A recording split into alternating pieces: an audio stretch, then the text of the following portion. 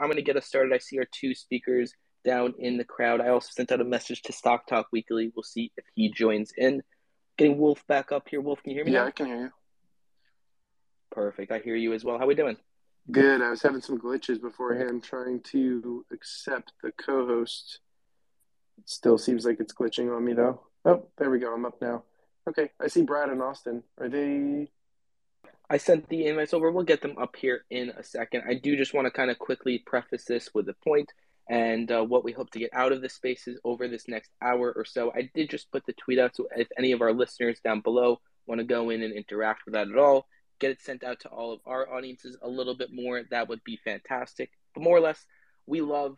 I'm here. I'm a long-term investor, and I really do love it. And on FinTwit, on this spaces. There's so many people talking about live trading, Q&A, a lot of great stuff, technical analysis, short-term stuff, but it really felt like there just wasn't enough spaces talking about long-term investor. When you really look at people who are involved in the market, the average person is a long-term investor, and we really want to speak to them more often. So, point of this space, we like to kind of go through trending topics, whether it's, companies that reported earnings and doing deep dives into how the company did, doing just kind of deep dives in generals, or just kind of going through on theses.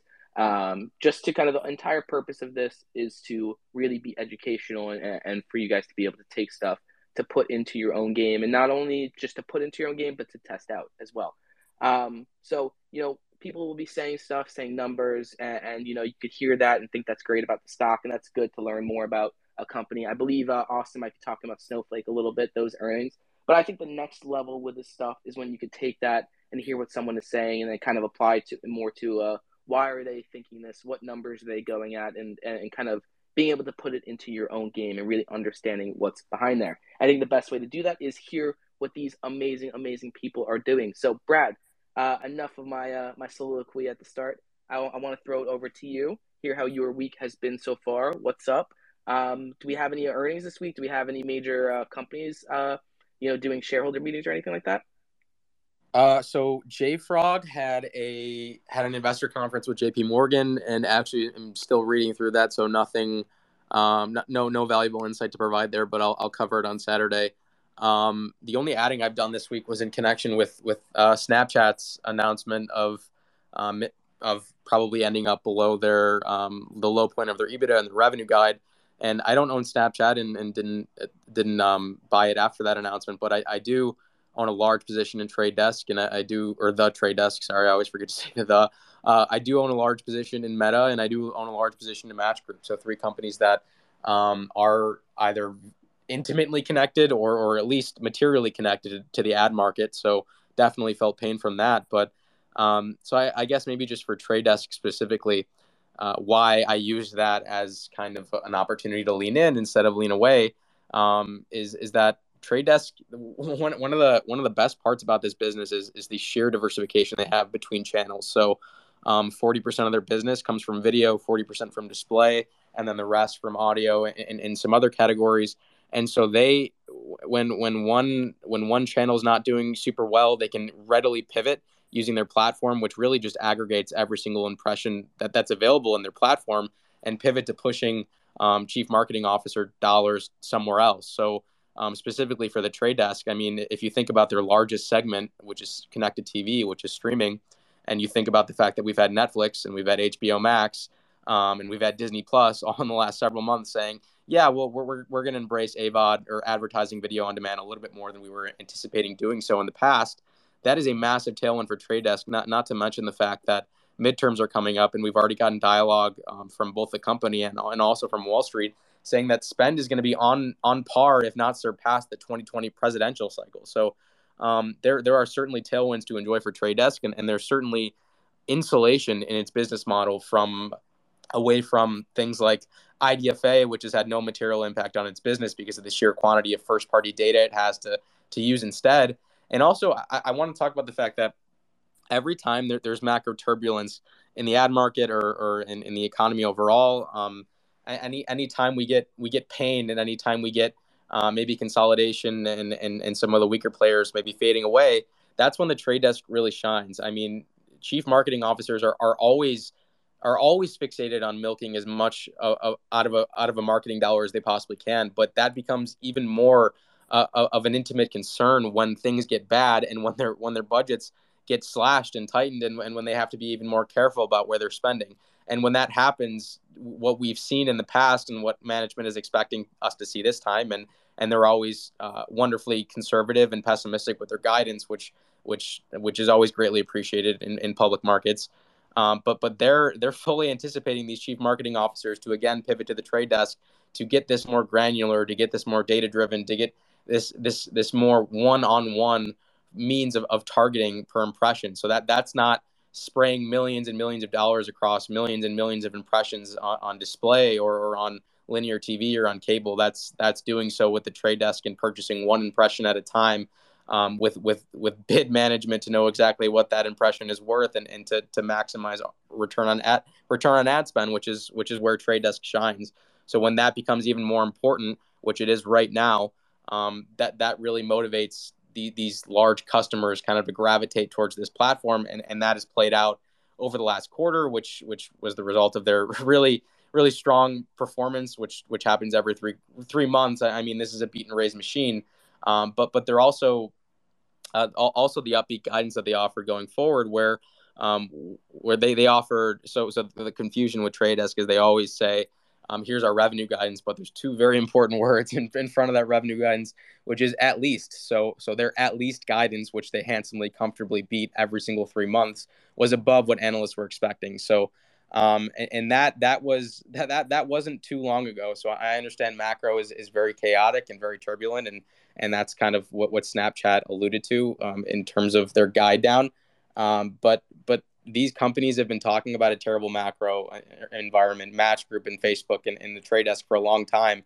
And the upbeat guidance that Snapchat offered in their last quarter was honestly, it was surprising. It was against the norm. It was against the grain in terms of them kind of seeing blue skies ahead. And so the guidance that the three companies that at least they're in my portfolio that have been offered contemplates macro, not even getting better, but either staying status quo or worsening. So I don't think these companies are as vulnerable as Snapchat was to this guide down, and that's sort of the rationale as to why I used it as an opportunity to lean in. And then I'm going to talk about one more thing and then pass it over to Austin, because I know he's got some really interesting things to talk about with Snowflake, and I don't know that company well enough to comment or offer any valuable insight, but sticking with that advertising theme, Facebook had their inaugural Messaging Conversations 2022 event last week, which there was a lot of interesting dialogue out of, and just to me highlighted how much value there is to be milked out of WhatsApp that they haven't even tried to do yet.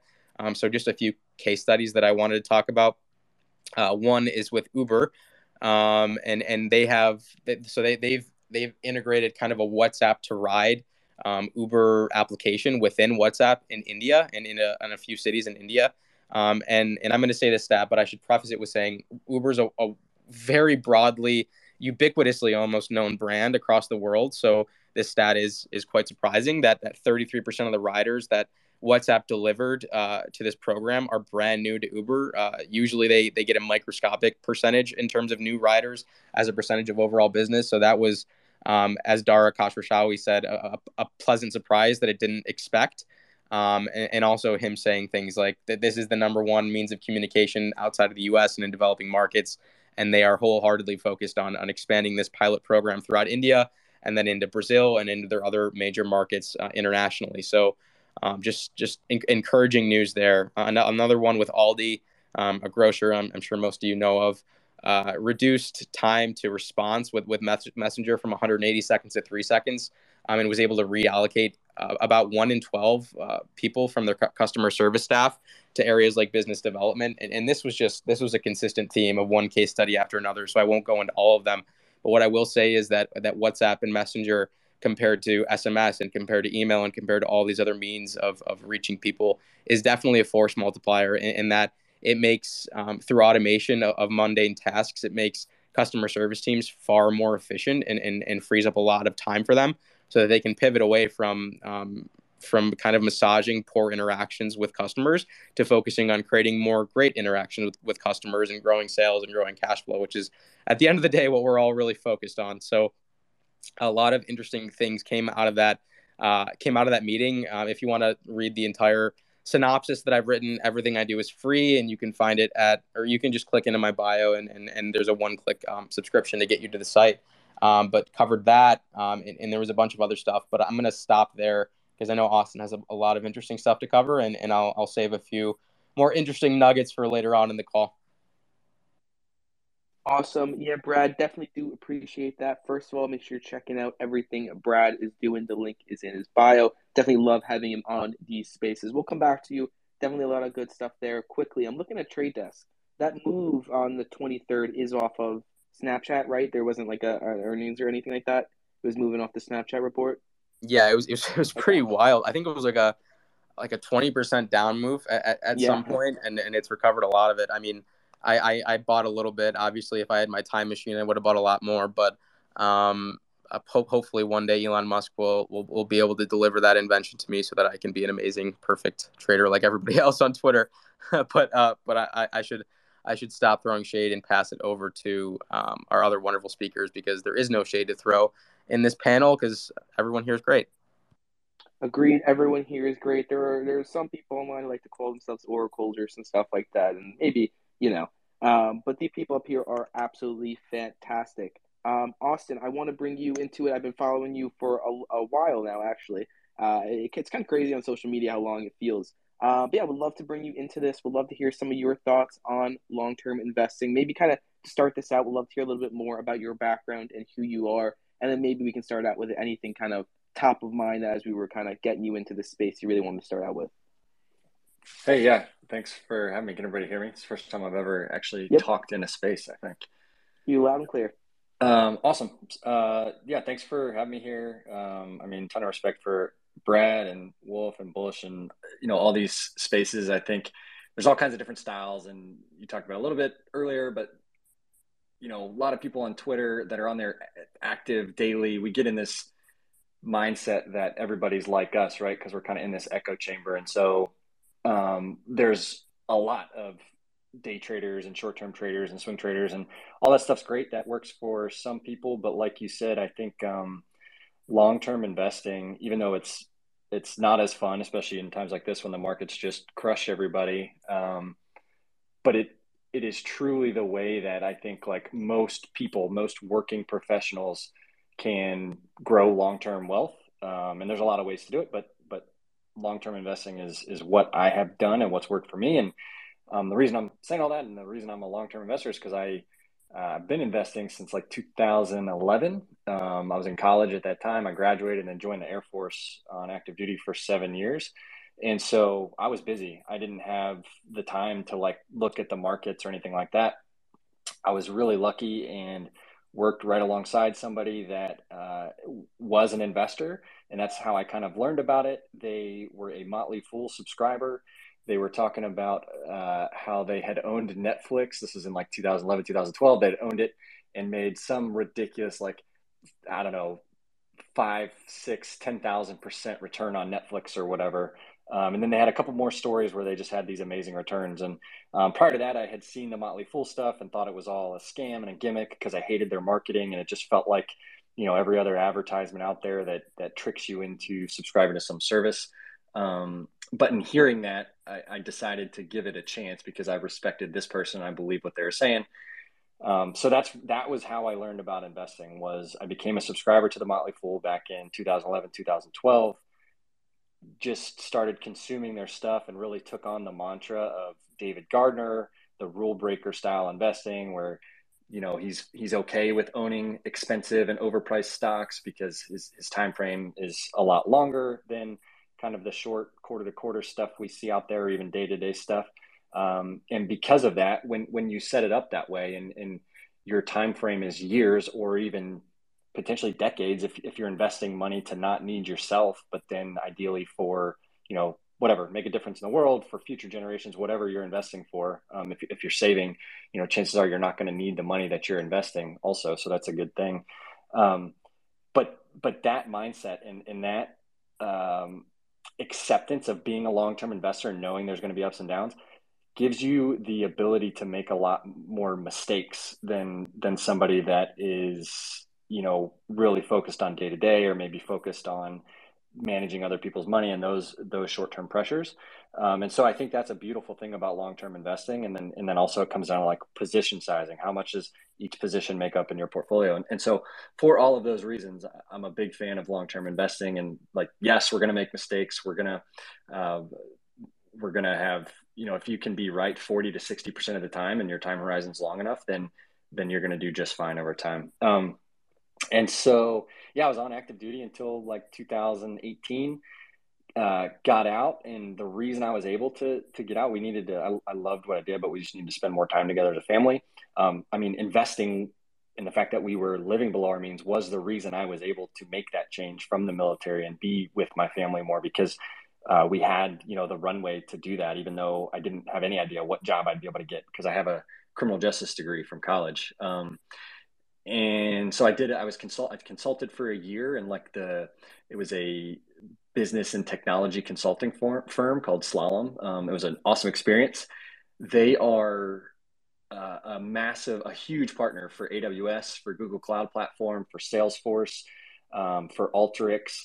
And so that was the time frame, 2018-ish, 2017, 2018. I really started to learn about some of these cloud services and technology style stocks, and just how outdated the infrastructure and the technology that some of the most impressive companies on the Fortune 500 list are using. They're using databases still, even today, that are 15 years old, and so they're still in the process of ripping that stuff out, and those things take years. And so got exposed to cloud and tech or SaaS style stocks, then realized there's a ton of runway left, and that was back in 2018. And obviously some of that has played out, especially with the whatever acceleration, I guess you could say, from COVID, and everybody thinking like digital was everything.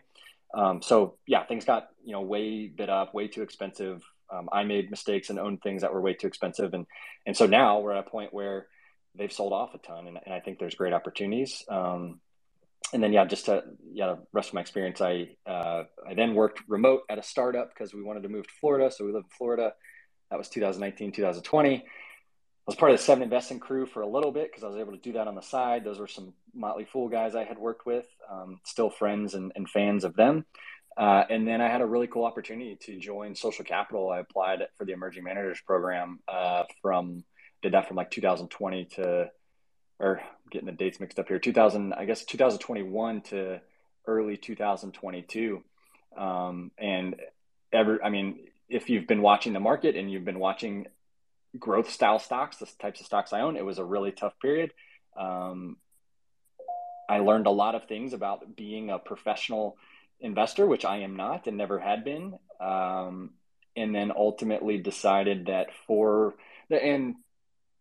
there's trolls out there that troll people and me specifically, for like making that change, that jump, and then leaving that career. And everybody's like, how was your performance? How did you do? You're horrible. Obviously I trailed the market because of the stocks that I owned. I'm not going to talk about exact performance, because it's not my thing to talk about. It wasn't my money that I was managing. But there's a lot, and this is, the great thing about FinTwit is like you can learn so much and it's free, right? But there's also personal stuff going on in people's lives. And I learned that managing money professionally was stressful, and that it also didn't necessarily align with what I wanted to do in the world of finance, and relating to more people like me who don't come from an investing background. When I was managing money like that, I wasn't able to talk publicly about stocks and my positions and my portfolio. And one of the things that I've always liked doing was just kind of documenting my journey along the way. And so that's what I want to be able to do now. And I was able to join. I also had an amazing opportunity to join Common Stock, which went into my decision to leave Social Capital. And so that's where I'm at now. I work at Common Stock, which is a pretty cool investing platform where you can connect portfolios and track performance and stuff. I just get to be involved with this whole era of social investing, and hopefully empowering more people to learn about investing and invest with their money. And I also, Brad, I was hoping you were going to keep talking because Snowflake, which I was yapping about on Twitter the last 2 days, has recovered almost all of its loss for the morning. It was down like 14% after hours, and now it's down only 1.5% on the day. And I was out there saying it was going to bounce today. So obviously, when I'm right, I'm only gonna point out the things that I'm right about, and never the things that I'm wrong about. So yeah, I mean, it's easy to time the market and day trade, like I said this whole time. I really love when people can kind of come in and because you learn so much from those mistakes. And what I think the really big key is, and where you can take your game exponentially higher, is when you can learn from the mistakes of others. I think that's such a big thing. So having those people not afraid to come in, like everyone on social media wants to flex and do whatever, but I love following those people who are real and you can get those lessons fun from. So I love hearing that. I do know you own Snowflake, and we were talking a little bit about that. I would love to dig a little bit more into that into a second. Yeah. I do want to bring Stock Talk into it, but Austin, is there any other kind of points you want to hop on there in this first part? Just so we're talking about long-term investing here, right? And if you're out there on Twitter and you are a long-term investor and you own any stock that's associated with growth whatsoever, you're doing really bad right now. And it's easy to feel like you're an idiot and you don't belong investing. And maybe that's a lesson learned for people. We don't want to deal with the volatility of individual stocks, and so maybe the lesson there is to own ETFs or index funds or invest through your work 401k or whatever. Um, but also don't feel like a complete idiot if you made mistakes and owned stocks that were too expensive, because all of these investment banks out there ran up the price targets. And so, trust me, if you're a retail or an individual investor, you are not the only person owning these overpriced stocks that have all come down. And a lot of crazy things happened over these past 2 years. So don't get discouraged, I guess, is what I would like leave people with. But then take lessons from it. Like, right, like don't invest money that just don't be reckless and careless. And that's different for everybody. But if you're not reckless and careless, then the act of investing and saving your money, even if you lose money on your investments over the short term, the fact that you're doing that probably means you're going to be in a better off financial situation anyways, because you're in the process of investing. You have that mindset, and you're not just out there blowing your money on whatever. So yeah, don't let all these experts and geniuses make you feel like you don't belong. And that's one thing that, man, David Gardner, he's always made me feel like I belong and like I can be an investor. Sure, that's part of their business model, but it's just a really empowering thing, and that's what I hope to do for people out there. Yeah, it's definitely a very powerful thing for anyone who's getting destroyed. You shouldn't let that get you discouraged from the market. It should let you get you motivated to kind of figure out what you can do in the future to kind of change that and really make some money on it, because there is money to be made in the Yeah. market. And for some people, that's trading. They can do stuff there, but there's a lot of different investing styles that can really work that. And I feel like it wasn't the cool thing to come in, and it's not the cool thing to come in and invest in ETFs. And maybe this was a good lesson for people that might be the area they should be if they don't want to focus on the market. But I digress. Definitely a lot more we could talk there, and I think some good points to even unpack a little bit later on. But Stock Talk, I do want to bring you into it. Here's some of your initial thoughts. Anything you want to kind of talk about with long-term investing? I would love to. We could talk about lithium. I know it was the joke on the last space, but truthfully, I would really love to hear your thoughts on kind of how a long-term investor can stay macro literate when know all these macro events that are happening, know what the Fed's going to doing, and like kind of watch this stuff and really kind of understand that and kind of start bringing that into their investing game. I think it's just about knowing when to allocate. I think, again, I've said this many times before, but I personally, and there's different schools of thought and there's different things that work for different people, but you know, I'm fine with the principle of dollar cost averaging on a regular basis, but I'm not fine with the idea that that principle should be immune to, being paused or resumed in times of um, unpredictable. Like, I'm trying to find a way to phrase this that would make I sense think to you. I think you were going to that made a lot of sense to me. The market's unpredictable right now. Fed's Yeah, doing all but this it's not. stuff. It's not even just that it's unpredictable.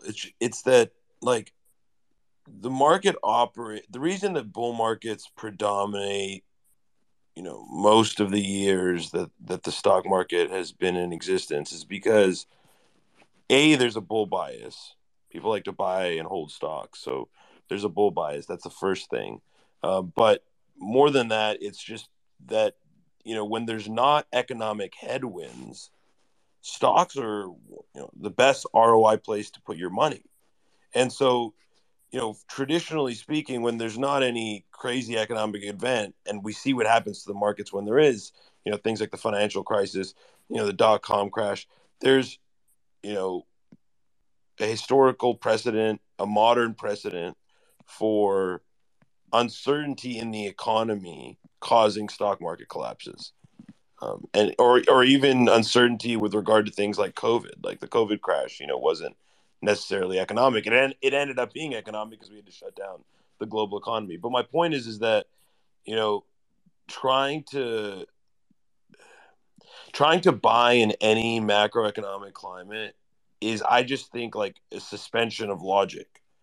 You're like, dollar cost averaging works in a bull market, but when everything is selling off, there's people that were calling bottoms 3 months ago. There's people that were calling bottoms 5 months ago. We've been selling off most things for, depending on what sectors you're looking at, anywhere between 5 to 8 months. And if you weren't in energy or, some commodity names and, some banks earlier in the year, but even that trend faded off. It's hard to find places to outperform, and you have to think like a capital allocator if you're a long-term investor. So I think, knowing or being aware of macroeconomic conditions is super important to any investor, because if you're choosing when to allocate capital, I think that's one thing that can tell you when. And you may not like bottom tick the market, as a result of that. You might be late to a rally. Like, somebody was asking me today, they're like, could this be the turnaround rally where we go back to all-time highs? And I'm like, I don't think that's likely, but if we get this rally into the next CPI print, and the next CPI print is dramatically cooler than expected, which again, I don't expect, but if that happens, then yeah, this could be the start of the bottom. But what's the likelihood of that? And you also have to ask yourself, like, you may have your own metrics and principles for when you want to deploy capital, and that's fine. And I think you should. But you should also ask yourself in a logical and as objective way as possible, what's the likelihood or incentive for institutions to do what I'm doing? And that's, to me, where the macroeconomics come in. Because if you're deploying 100 billion in capital, you're not just considering the PE ratio of a company or the PE ratio of an index or a key level. You're not considering these things if you're deploying that much money. You're considering, like, is this the right climate in which to be deploying 100, 200, 300 billion in capital into equities? Or is it better held as cash? Or is it better deployed into real estate or whatever? There's a number. I think people sometimes when they're trading stocks, or people who do trade stocks a lot or who invest a lot, kind of get this like vacuum, market in a vacuum perspective on money and on capital allocation. Like, there's other places that people can put their money, and they do. And so you have to ask yourself, is this the right environment to be in a volatile asset? And is it the right environment, not for me to make that judgment, but for institutions who really move the market to make that judgment? Because you can get short covering days where your favorite stock is up 20%. You can get those in a bear market. But if you want those moves to be sustained, and you want the stocks to actually get into real technical reversals and the price to recover substantially, you need institutional support in the market. Because when the Fed's gone, which they're going to start being gone as of June 1st, and you still don't have institutional interest, this can get worse. And so I think they're not only do investors sometimes ignore the macroeconomic picture in terms of when they're going to allocate capital, but traders do it all the time. I see people that are like, oh, this is the bottom on SPY technically for me. And it's like, okay. And they start getting calls like 3 months out. So it's odd to me that people think that way. That was fantastic to hear. It's definitely very interesting when everyone wants to try and time a bottom. Everyone wants to try and time a top. It's impossible. It's impossible to do it consistently. You can get lucky in there once, but no one's going to be able to consistently do that. Loved all your thoughts there. But kind of just want to dig in like surface level. You have to really understand this stuff. It's not rocket science, but it takes a little bit of effort to really understanding what's happening with more macro conditions. There's stuff intertwining. I just kind of want to hear your thoughts a little bit on where you started out personally trying to understand it a little bit more. Was it kind of just ingrained in your life and just around there, and you just kind of have always been interested in it, or do we have anything with like YouTube you started to dig into a little bit more with macro or economy and everything like that? Were you asking me? I'm sorry. Honestly, Brad, if we want to, we could throw it to you. That was over to Stock Talk. Oh, I didn't know that was over to me. I thought you were going to Brad. My bad. Well, guess what? That poor hosting for me. I did not hear the question. So if Stock Talk wants to take that, it's all him. We're gonna move the grading down on the spaces down by 1 for the host and continue moving on. What about me? No one thought it was going to me. Come on. No, I thought it was going to you, Austin. That's Now I feel better. Thanks. Oh, perfect. I love it. First of all, in general, any of our speakers up here, if you guys have anything here, someone say anything, feel free to chime in, keep the conversation. Best when these things are free flowing. Just wanted to get that out there. But Stock Talk, I want to hear a little bit about where you kind of started out getting informed on the macro topic. How can people kind of take that first step? It's not rocket science, but it's also not super simple. There's time you have to put into it. I would love to kind of hear how you started getting yourself informed in that area. I mean, for me, man, most of my education was I was in med school for 3 years. So for me, like all the stuff that I learned about trading, investing, economics, like I kind of did that mostly outside of on my own time, and a lot of that was on YouTube. I'm not a big like book reader, quote unquote. Like I don't read a ton of full length books. I just feel like I don't know, I can get most of the information I need out of a book in a shorter format. So I do like audiobooks sometimes, where I can listen to them while I'm doing whatever, where I don't have to actively read it. But I like YouTube videos. I think there's so many good YouTube videos on trading, investing. I watched probably thousands and thousands of hours of YouTube when I first started trading and investing, just to learn like basic concepts. I also spent a lot of time when I first started on sites like basic sites like Investopedia, where I would be listening to people talk about stocks when I first started, or I'd be listening to people talk about options trading, and I would hear words that I didn't know, and I would just go look them up. I mean, I think it really depends on your style of learning. Some people need to read a book about fundamental analysis or about macroeconomics or about, you can get, there's a million books out there on the basics of macroeconomics and on supply and demand and inflation and how hyperinflation is different from, the inflation historically, and how you can look at, recovery, Fed tightening of policy. You can look at QE versus QT. You can look at QE versus QT cycles. There's like books on all of these topics. Stagflation, which is a fear that a lot of people have now about the economy. We'll see what happens on the next GDP print. But my point is that you can find out all these terms through a book if that's your medium of learning, through YouTube if that's your medium of learning, through just Googling things if that's your medium of learning. There's a million sources out there that are free. You don't really need to pay for a crash course on macroeconomics. If you're in college, I know a lot of new traders who are interested in macroeconomics. You can take a course on it. Like I took a course on macroeconomics when I was in college. I have an MBA, but I mean, I took several courses on macroeconomics. So, you can take them even if your major's not in that. If you're like an avid trader and you're, interested in learning about that, you can take a course on it as an elective or whatever it may be. And if you don't want to do that, then you can also learn about it the way that I learned about most things to do with trading and investing, which is really just through the internet. I mean, I know that's such a generic kind of lame answer, but I really feel like people learn differently. And I feel like prescribing people like books, for example, is one thing where, I mean, I personally I get distracted. Like I don't have a great attention span for books. And I feel like I want my information in a more concise manner. That's just the way I learn. Some people love books, but like if somebody were to tell me, hey, Stock Talk, go learn about this topic, and here's a book to read, I wouldn't read it. And so I think a lot of people are discouraged from learning about topics because they feel like the suggestions provided to them don't fit their like style of learning, I guess. Some people are visual learners. For me, I like videos and I like concise like summaries of concepts where I can just read them, think about it, understand. But again, depends on the way you learn. There's a million different resources out there.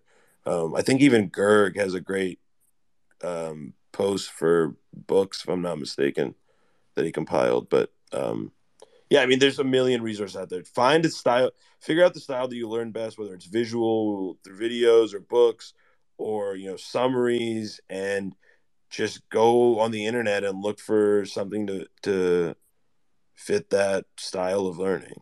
But I don't think you need to be a macroeconomic specialist for the purpose of investing or trading, but you need to understand the basics, like I said, like supply and demand, inflation, QE, QT cycles, general monetary policy principles from the Federal Reserve, what the Fed can and can't do, what fighting the Fed really means. Like you won't be able to understand these quips and phrases that people use to describe these situations if you don't, a lot of people don't even know the powers of the Fed. And like that's a great starting point, especially in this climate. Um, understanding basic supply and demand, understanding commodities, understanding demand destruction. You could go on for hours about key terms that you need to know, but a lot of it's about understanding the terms, because if you want to understand the literature or the conversations around it, which will give you a more complex understanding, you have to know the basic terms. And I think a lot of people don't know the basic terms or skim over them and don't really understand what they mean. A lot of them don't understand the basic concepts either. Until you have a firm grasp on the basic concepts of macroeconomics, it's going to be difficult for you to make judgment calls from an investing standpoint. But I think the overlap is great. It really depends to what extent you want to be literate in it. But I think being literate in it to some degree is almost essential, especially in a climate where people who don't understand liquidity and quantitative easing and quantitative tightening that's about to start, and they don't understand how rate hikes impact the supply of money, and they don't understand why future cash flow companies are being discounted more steeply than companies with higher current free cash flow. Like that's stuff that will make immediate sense with a basic understanding of economics and macroeconomics. That was fantastic, as always, Stock Talk. Definitely agree with pretty much every single one of those points. Every single point. I don't even know why I threw the pretty in there, because it looked good. We'll move on from that. For anyone who heard that and wants to kind of get anything written down, don't worry. The space is recorded. You'll be able to see that after. You'll be able to rehear my terrible comment there. Also, we're losing the downgrades as the moderator, but we keep moving on. Big shout out to you, Stock Talk. I really did love the point about just searching up a term you don't know online. So many people I feel like feel stuff or see stuff and just have simple questions that are just kind of like definition stuff. And that's really the first layer of this stuff, understanding what people are saying so you can understand why stuff is happening. So for anyone who's that, I think that's a great first place to start out doing this stuff, hearing a term you don't know, figuring out what it means. But very much love getting you on these spaces. Stock Talk, as always. Maybe next week you want to talk a little bit of lithium. Perfect. Keeping us moving. Brad, I want to bring you back into it a little bit, see if there was any thoughts or comments there, anything that has come up a little bit more. And then I would, if we wanted to talk a little more trade desk, we could. I can come in with some questions after. Sure. I guess maybe just sticking with the macro theme, that was a great segue into maybe some other things to talk about in that category. I think there's maybe the idea that this Fed put, that the eventual pivot from really hawkish commentary back to, well, maybe the neutral rate is a little lower than we think it is. Well, maybe balance sheet runoff doesn't need to be as aggressive as we think it needs to be. I think this is a little bit too tied in some people's minds to equity markets. I don't really think, and I'm a growth stock investor, so I wish the Fed cared about my growth stock forward multiples, but I really don't think they do. I think they're wholeheartedly fixated on credit markets, on news like companies such as, I think a few weeks ago was Carvana that was having trouble placing 11% notes and had to sell them for 12 or 13%. That triple B rated corporate debt and the spreads we're seeing there. I really think that's what they're going to focus on, and we are starting to see real signs of liquidity coming out of credit markets and spreads widening. And that's going to continue again with, as Stock Talk Weekly said, QT not even starting until about a week from now. So the liquidity draining out of markets is going to continue, and we are going to see we will see a CPI fall. It's about how quickly we see the CPI and the PPI fall, and how quickly we can get back to that neutral rate that the Fed is comfortable with, so that we can finally stop. Which this is going to take a while to play out, but we can finally stop sucking money out of the economy and stop raising rates, and become more accommodative. And we are not there yet. I think it's sort of clear that we're not there yet, but at the same time, I am a predominantly microeconomically focused investor. So while I am exercising a lot more caution than I normally do, I'm doing so in kind of my own little unique way. So cash bands for me range from 5 to 25%, and right now I'm pushing 22%. So you can kind of understand that's me expressing more caution than I normally do. And as I've been saying over the last several weeks, I'm letting the cash infusions be bigger than the accumulation pace right now, so that I can let that cash position just naturally build. And fortunate to be in a place where I have disposable income to be adding to the accounts. But I don't think it's time to really lean in.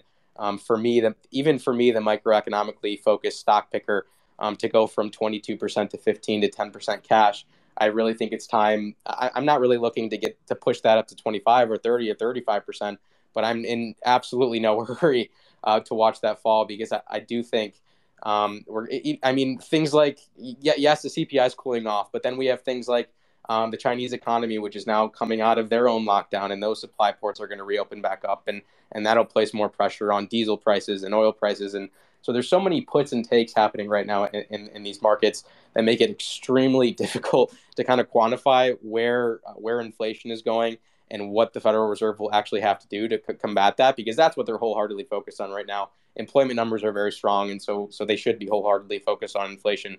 But that's just kind of a really long way of saying that's why I'm kind of approaching accumulation in cash pile like I am right now. And I don't really anticipate that changing for the next few months, despite the fact that you will see me posting messages like slowly accumulating to these names, and that's going to continue. But the accumulation is not going to accelerate until the backdrop kind of brightens and the current stops going strongly against these companies and starts moving a little bit with them. But enough on macro from me, because I am a stock picker and I am microeconomically focused, and a 22% cash position does mean I'm 78% invested. So kind of just pivoting to another interesting piece of news last week that I wanted to talk about before we run out of time was news on a Match Group in Google.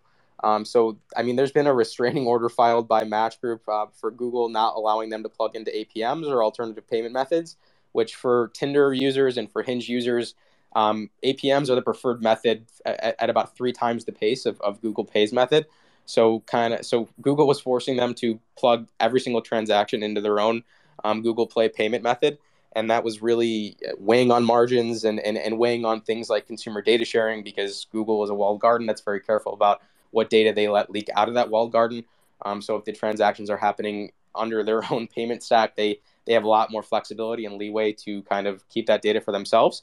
But the news this week, or last week actually now, was the restraining order actually being removed. And Match Group, in exchange for creating a $40 million escrow account, which is quite fine to me, got guarantees that they will not be kicked out of the Google Play Store for allowing their users to readily plug into alternative payment methods, that any upgrades allowing for more alternative payments and more choice and more flexibility will be accepted by Google, and that they will, and this was maybe the most under the radar piece of the news that I was really encouraged about, that Google will now readily share any and all consumer data that is at all attached to Match Group with the company. So not only are they gaining probably what's going to be 150 basis point or a 1.5% margin tailwind for 2022, but they're also gaining a lot more holistic of an idea of their customers and their profiles and their wants and their needs, so that they can target deals in a more granular and a more meaningful and data-driven and relevant way than they have been able to in the past.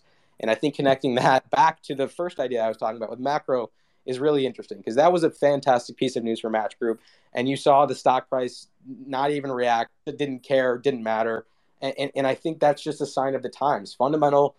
Good fundamental news is something that I'm both very focused on right now to kind of identify the companies that I think are going to be the winners coming out of this. But fundamental news is also very much so on the back burner of everyone's mind. So a great piece of news out of Match Group, a great quarter out of Duolingo with a massive beat and raise on the top and bottom line. That's pretty much shrugged off. And while that's frustrating right now and probably will continue to be frustrating for the next few months, what that is doing is just winding up the spring, winding up the clock for these companies that when or if fundamental performance continues to outperform or be exceedingly strong, that will eventually get rewarded, and it will eventually get rewarded with a company like Duolingo now trading for about 10 times gross profit. Can't use EBITDA because they're investing all gross profit dollars back into growth, but it's gone from about 30 times sales to 10 times gross profit. So multiple compression could absolutely continue, but we've gotten a lot of multiple compression, which means when things don't suck so badly and when growth is in vogue and when investing gross profit dollars back into your business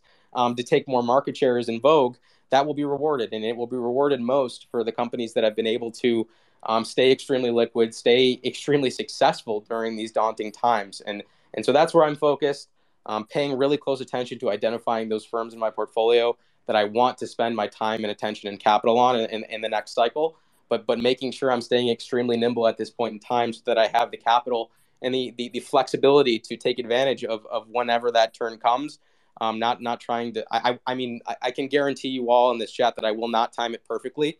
But that's kind of what I'm doing to raise my probability of success as we kind of maneuver through this really hectic backdrop. So that turned into a really long chat. So I'll stop there, but pass it back to our other wonderful speakers, and happy to talk more about some other stuff later on. Awesome, Brad. Back to you, Evans. Definitely do appreciate that. I was trying to get the pause in there just in case someone else wanted to hop in before me. The strategic 5-second pause in there, let some people, if there are any thoughts, but I do love it. There's some thoughts in there. I was thinking through it. Like, I am in the same boat as you. My portfolio, I am adding more cash to it than I am deploying to the market, or at least that's kind of how we're going with it. I am still adding a tiny bit in places. I would love to hear where you are. For me, I'm a simple man, and I know Stock Talk might say whatever. And I fully expect that we're going to be struggling for a little bit, and I'll have the chance to buy lower. But I'm a simple man. I see Disney at 100. I see Amazon at 2100, 2K, and I do struggle not to put in a tiny bit in there. So, Brad, I want to keep this one and make sure we get a chance to bring Austin back into it. Do want to talk a little bit about Snowflake. But you kind of said it yourself there. You're going very, very slow. But we'd love to hear where you're kind of slowly moving into. Are there any ones that are kind of exciting for you, or at least they're on the forefront there? Yeah, and this week it was selfishly for me, it was Snapchat's announcement and the turbulence that created, the ripple effects through the advertising market that I sort of took advantage of. So it was a little bit of an ad to Trade Desk, a little bit of a larger ad to Facebook or Meta Group, or Meta Platforms, or whatever the heck it's called at this point in time, at like 12 times EBIT or something like that. Even and I know people are saying, okay, well, estimates are going to come down, but for Facebook specifically, the slowing of their hiring pace, they're pulling back from Reality Labs spending. I actually see a decent probability of these estimates moving up for them, just because of how much money they were planning on pouring into this segment of their business. It's going to be a money loser for a while, and they're now kind of pivoting away from that, which I think is management and leadership understanding where we are in macroeconomic cycles and how they need to kind of cater to wants and needs of their investor base right now. So that was the second one, and then Match Group was the third one. Just talking about, I mean, that piece of news out of Google was really encouraging for me. Google, anytime Google gives concessions to somebody else, that is a notable piece of news to me, and that happened for Match Group. So those are the three companies in that ad tech sort of space, in that social media and app space. But in that ad tech space, they all play in there to a certain degree. Trade Desk more so than the other two, and then Facebook more so than Match. But I don't see Snapchat struggling with their daily active user maintenance and with their monetization as really a red flag to any of these other companies, especially because I view the way that they've guided to 2022 is far more rational and far more realistic than what I kind of saw Snapchat's guidance as. And easy for me to say that, hindsight 2020, Monday morning quarterbacking. But that's what I added to during the week. Nothing else other than that. And again, small ads, added using less cash than I added to my account in the last couple of weeks, and that's kind of that's where I'm at. So I'll infuse some cash, and then I'll use a small portion of that and make sure I'm not using all of that to make sure the cash pile continues to grow. And I do think that's going to continue for the next few months at least. Fantastic. Appreciate that, Brad. Love having you on these spaces as always. One more time, anyone down below, make sure you're following all these amazing speakers up here. Improve your Twitter timelines.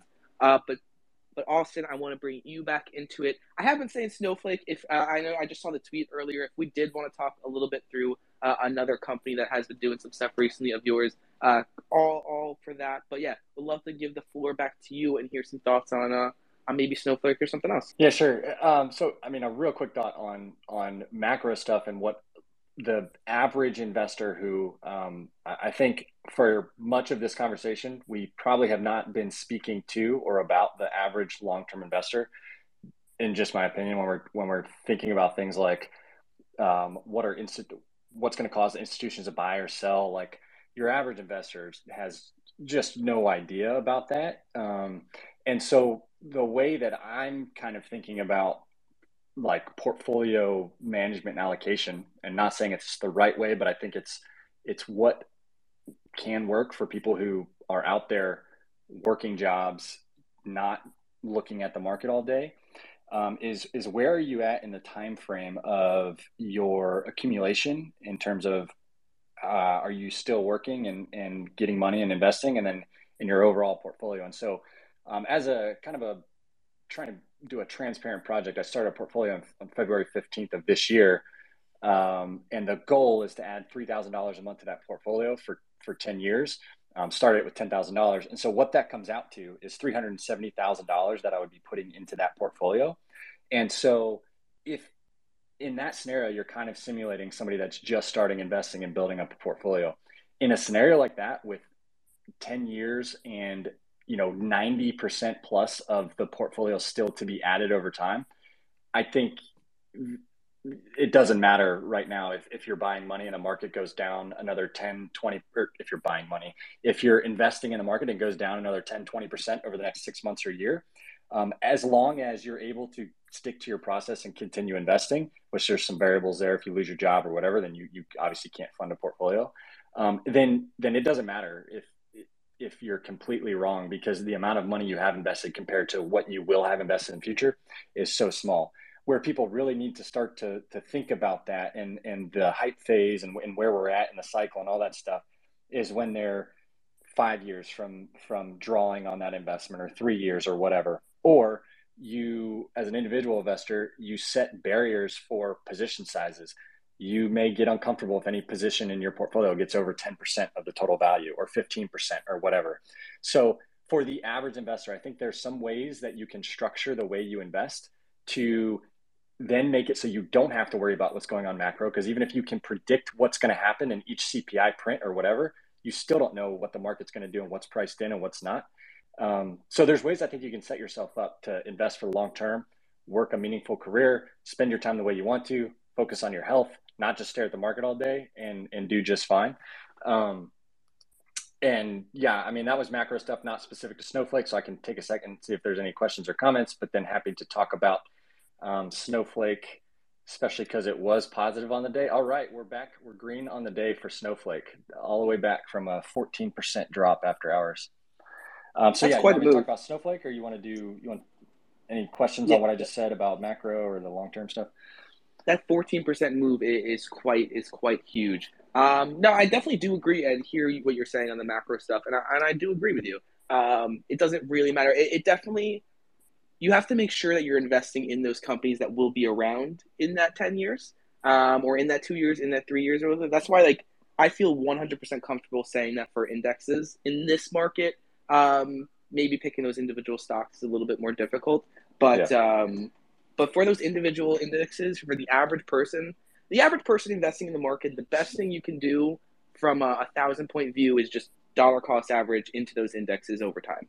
And maybe you slow it down a little bit. Oh, let's see, we got Muji up here. I heard Snowflake mentioned, and my ears were getting red.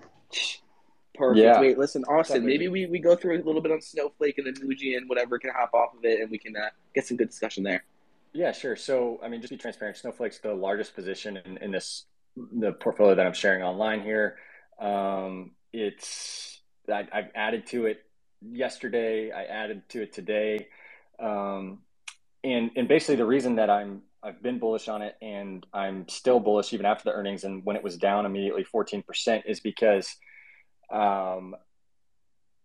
I think oftentimes those reactions are opportunities if the fundamentals of the business are either staying in line or strengthening. And then also just seeing the pattern recognition in every tech company that has reported has dropped, and then slowly we're starting to see those drops get less and less or rebound or whatever. And so it's just by looking at that and the reactions, it's starting to feel like people are less concerned. And the reason is because these valuations have come more in line with reality, right? But so I mean, Snowflake is there. It's hard to find a company that has had the amount of revenue they had and grown at the rate that they've grown. And what tells me that their model is sustainable is one of the most important metrics I think you can look at in SaaS, which technically Snowflake's not a SaaS business, but we can bucket it in that, right? Is net revenue retention rate, right?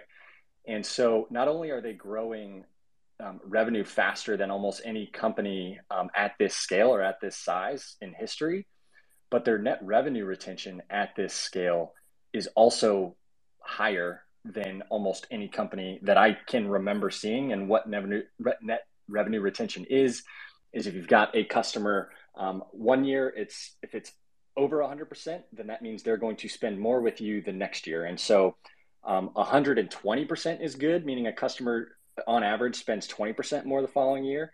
130% is amazing. 170, 175% is like unheard of. And that's what Snowflake has been reporting in net revenue retention. And so then when you think about that and what that means for revenue growth is to grow their revenue, they can grow it from just continuing with their current customers. And then every incremental customer they add on top of that is just gonna, fill that cycle and fill out revenue growth a little bit more. Generally for Snowflake, when they acquire customers, it takes them a little bit of time. I talked about that before with what I saw when I was in consulting, with how long some of these data migrations and cloud migrations take. Same thing for Snowflake. It might take 6 months, a year, or even a year and a half for a company to really get up and running once they become a Snowflake customer. And then, I mean, literally every company, every quarter the company has reported, they've not only beaten guidance, but they've also, beaten their previous guidance, but then they've increased their guidance for the next year. And so back in Q3 of 2021, their outlook for the fiscal year 2021 for guidance was $541 million in product revenue. The next quarter, which was the end of that fiscal year, they reported $553 million. So they beat that previous guidance by $13 million. Then they gave, during that quarter, so fourth quarter of fiscal year 2021, they gave guidance for fiscal year 2022. It was product revenue guidance of $1.01 billion. For fiscal year 2022, they reported product revenue of $1.14 billion, which was 12% above that previous guidance. And so then they just gave out their outlook for fiscal year 2023, $1.89 billion. They just came in with their first quarter fiscal year 2023 results. They slightly raised their FY23 revenue guidance. They're still hiring. Their business is getting more efficient with scale, and we've seen businesses out there cutting back on hiring. We've seen them cutting their guidance. And the last thing I'll say about Snowflake is and people laugh at this because at their investor day in 2021, they established FY29 guidance or targets of 10 billion in revenue. And then at that time, because we want a business to eventually be profitable or get close to profitability, show signs of profitability. At that time, so in 2021, they said on 10 billion in annual revenue, they're going to have non-GAAP operating income of 10% and non-GAAP adjusted free cash flow of 15%. The reason I was buying and I was very vocal. I shared on Twitter after that drop, and then even this morning, is they reaffirmed their FY29 revenue guidance or revenue target of 10 billion, but then they increased that non-GAAP operating income to 20%, and that was an increase from 10%, and they increased the non-GAAP adjusted free cash flow to 25%, up from 15%. So what I think happened is people are very sensitive to all this economic stuff. They're really worried about companies cutting back. Management maybe didn't say the things that investors wanted to hear on the call. But this management team is one of the best in the business. They were previously at ServiceNow, completely turned that business around and set it up for success. And then when you look at the scale of Snowflake, even on $10 billion in product revenue in fiscal year 2029, if they're still executing, and we can't just blindly own it, right? We've got to track it along the way. But if that business is still executing and data is still important, which I think it will be, and even more so actually in the future, then there is still the potential for decades of revenue growth. And so that's why I'm willing to own it now. I'm willing to be wrong. I'm willing to keep buying shares according to the way I invest and being a long-term investor. And I look at, the price to sales multiple coming down. If it continues to contract, I look at that as opportunities to buy. And then, the last thing I'll say, and Muji's way smarter on this stuff than me. We already went over time. I'm probably talking too much, but I use this service called Fast Graphs. You can kind of like graph some stuff in there based on the current analyst expectations out to fiscal year 2028, which could be wrong, but generally the best companies outperform these by a wide stretch. We've currently got Snowflake's price sales ratio. It's a blended price sales ratio that you get from this Fast Graph software. It's at 27. If they hit what I think is the conservative analyst expectations for revenue, obviously there could be World War III and then everything changes, but we got to invest off probabilities, right? And what we've seen in the past from great companies. If they hit those expectations and they're growing at about 30% per year in 2028, then, and the price sales multiple drops from 27 to 10. So more than a 50% reduction. That's like 60, 70% reduction in multiple contraction from here. You're still looking at about a 200% total return out to 2028, which is about a 20% annualized return. That's with multiple compression of more than 60%. So that's why I'm happy to own the stock here, and everything I'm seeing from the business and management tells me everything's just fine, other than some short-term unknowns in the economy and what their customers are doing. But Muji might have a totally different opinion, and he's really smart on all the tech stuff. For sure, Muji, love to hear some thoughts on Snowflake. Anything Austin said there, if you have any thoughts. He fell asleep while I was talking. Or I think that's Muji for I agree with Austin. I think he might have gotten too excited and thrown his phone somewhere. You never know. It's still undecided, so could be a problem there. But definitely love hearing that, Austin. Love having you on this Spaces. That was some great insight there. And definitely we'll be watching Snowflake. Snowflake is one that's been on my radar for a little bit. Never bought into it. But I had a nice predisposed, I'm well predisposed to it. I couldn't even get it. Well, we're just going to slide on from that. But yeah, I want to keep us moving, slide us into wrap-ups, get it swiftly move on from that. Wish we could scratch it from the recording, but we're live. Austin, I want to keep it on you and hear some thoughts on wrap-ups. This was fantastic. First of all, everyone, make sure you're checking out all our amazing speakers and make sure you're giving Austin, Stock Talk, Brad a follow. My amazing co-host, Wolf Financial, hosts 40 hours a week of live free content. And then the Bullish Rippers page, we do a lot of really awesome content, do some really cool spaces like this one and a couple others. And then we put a lot of great tweets as well. But yeah, Austin, I want to throw it over to you for wrap-ups here. If you have any thoughts or anything lingering around for long-term investors, would love to hear a little bit more, maybe what's on your radar, if there's any stocks or anything you're interested in. And then finally, we'd love to hear a little bit more about where we can find more of the stuff that you are doing. Yeah, thank you. Really appreciate it. And thanks again for having me and for doing these spaces. So what I've been doing with my portfolio is I have been actually, as the market has dropped and everything has dropped indiscriminately, at least the types of companies that I own, I've taken that as an opportunity. And again, this is with a portfolio that is still early in its stages of being built over time. So I'm willing to have larger positions right now than what I would be comfortable with if the portfolio was fully built out, because I have more time to add more money. So I've been concentrating into companies that are showing, more immediate or more signs of becoming cash flow positive or profitable over a shorter period of time than others. And I don't look at that as like a lost opportunity cost, because it really hasn't mattered for any of these companies. They've all just gotten crushed. And so, yeah, I've been adding to Snowflake, and I share this stuff on Twitter. So you can see there, or my email newsletter, which you can find linked on Twitter.